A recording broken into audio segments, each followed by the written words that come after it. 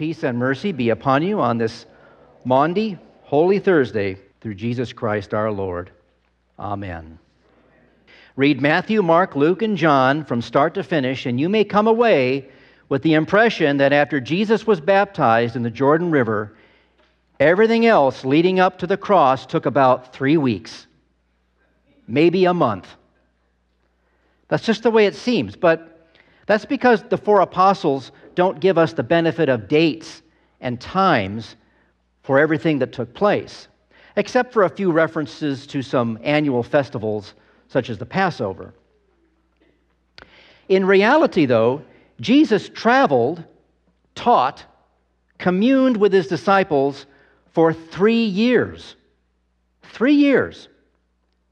No wonder John says at the end of his book, if everything Jesus did were to be written down, the world couldn't contain the number of books that could be written.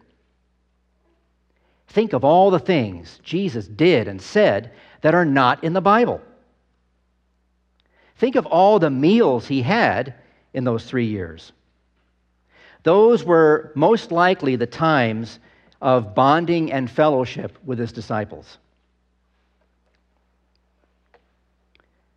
Think about all the walking they did. Back and forth from Jerusalem to Galilee, a 4,000-foot elevation change between the two places.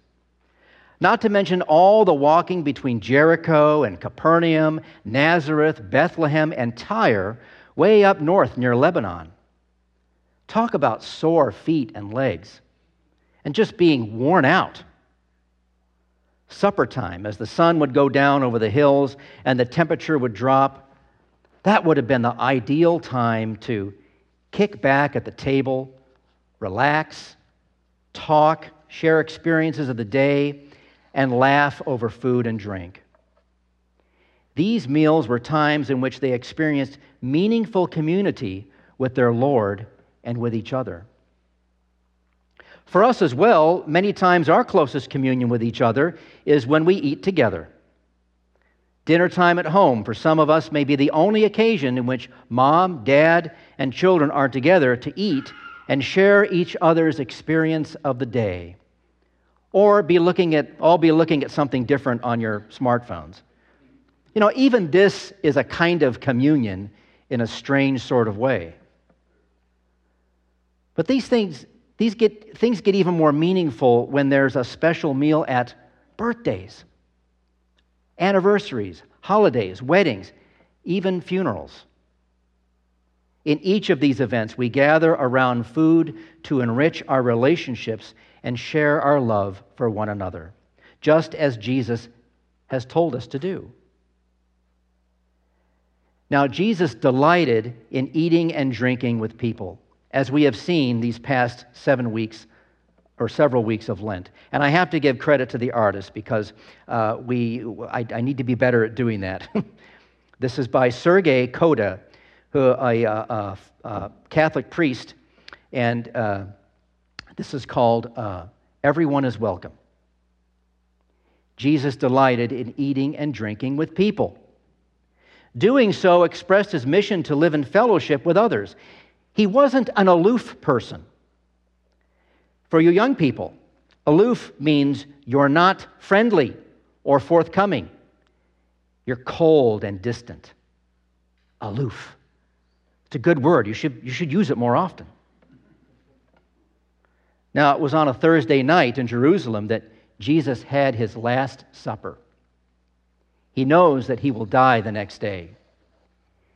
Even though we refer to this Thursday meal as the Last Supper, we even have a diorama of it here in our church. It won't exactly be his last meal with them. He'll have roasted fish and bread with his friends on the shore of Lake Tiberias after he comes out of the grave on Easter. But in a broader sense, he does something at this Thursday night supper to assure them his communion with them would continue into eternity. And for 20 centuries since that night, we have referred to this meal as Holy Communion. A couple of people have asked me during my time here, Pastor, when my wife and I are having dinner together and we have wine and bread on the table, Can we say the words that you say in church and have communion together? I say, well, of course you can't.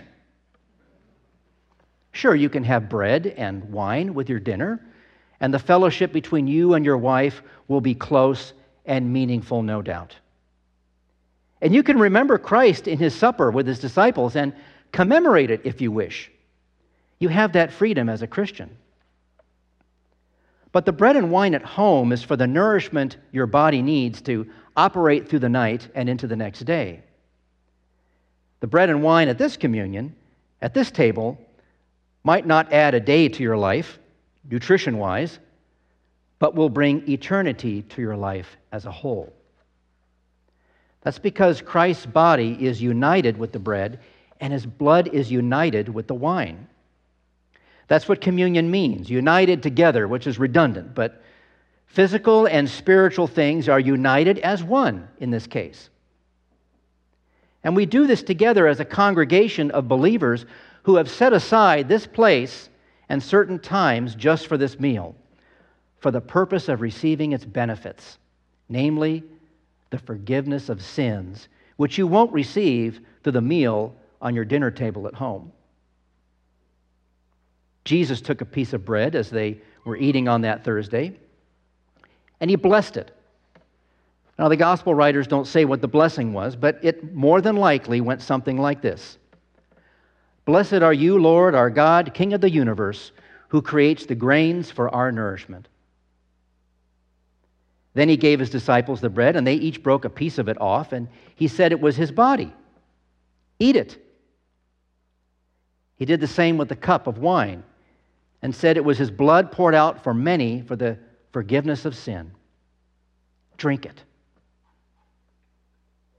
Notice he blesses the bread with the traditional Jewish blessing, which thanks God for the nourishment of the body it brings.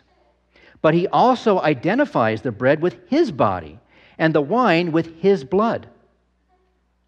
This is no regular meal. There's a communion of elements here, a physical thing united as one to a spiritual thing. How can this be? Well, it's a mystery to our human minds. We can't explain it through scientific analysis. We simply trust what Jesus says it promises.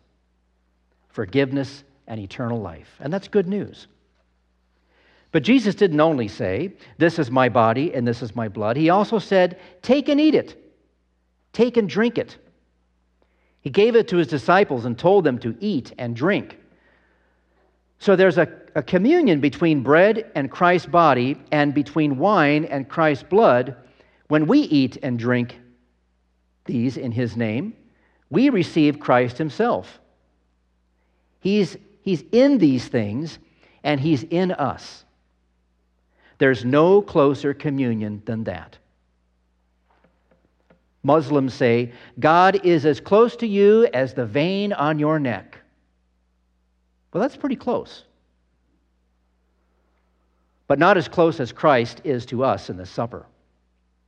In other religions, God is aloof. Remember what that means? Cold and distant. You'll never get close to him, and he'll never come to you. But in this supper, Christ comes to us, and because he is holy, his holy presence lives inside us. This is why we call this Holy Communion. He makes us holy before God the Father through his Holy Spirit. It's for forgiveness of everything we've done against God and failing to obey him, do his will, love one another, and him, and everything else. It's a supper not for sinless people. There aren't any of those anyway, but for sinners like you and me, and everyone. All people everywhere. You won't receive forgiveness in this supper if you're arrogantly superior and disdainful of others because of their sin. You won't receive the benefits of this meal if you believe that you've never done anything bad enough to need forgiveness, or you're so good a person, why would you need to be forgiven of anything in the first place? Have we all loved the Lord our God with all our hearts and all our minds? Have we all loved each other as ourselves? You won't receive the life-giving food and drink, which is Christ's body and blood, if you don't believe it's for you. In fact, you could receive the opposite if you believe it's not for you. You could receive judgment. That's according to Paul, who taught the first Christians to keep communion as it is from Jesus' teaching. And don't mess around with it. Don't change it into something else.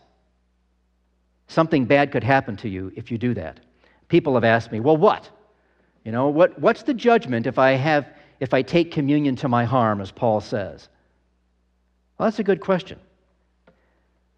The best answer is the judgment Paul talks about is something you don't want. So stay with the teaching that you've received and repent of your sins before you partake in this supper.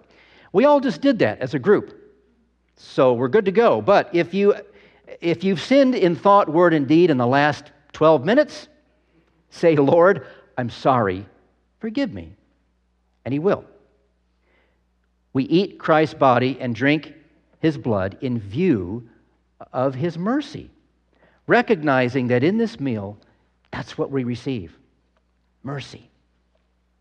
Every time we gather around the table of the Lord and commune together, we partake in the community which God has made us together as one with Him at the center, as the head.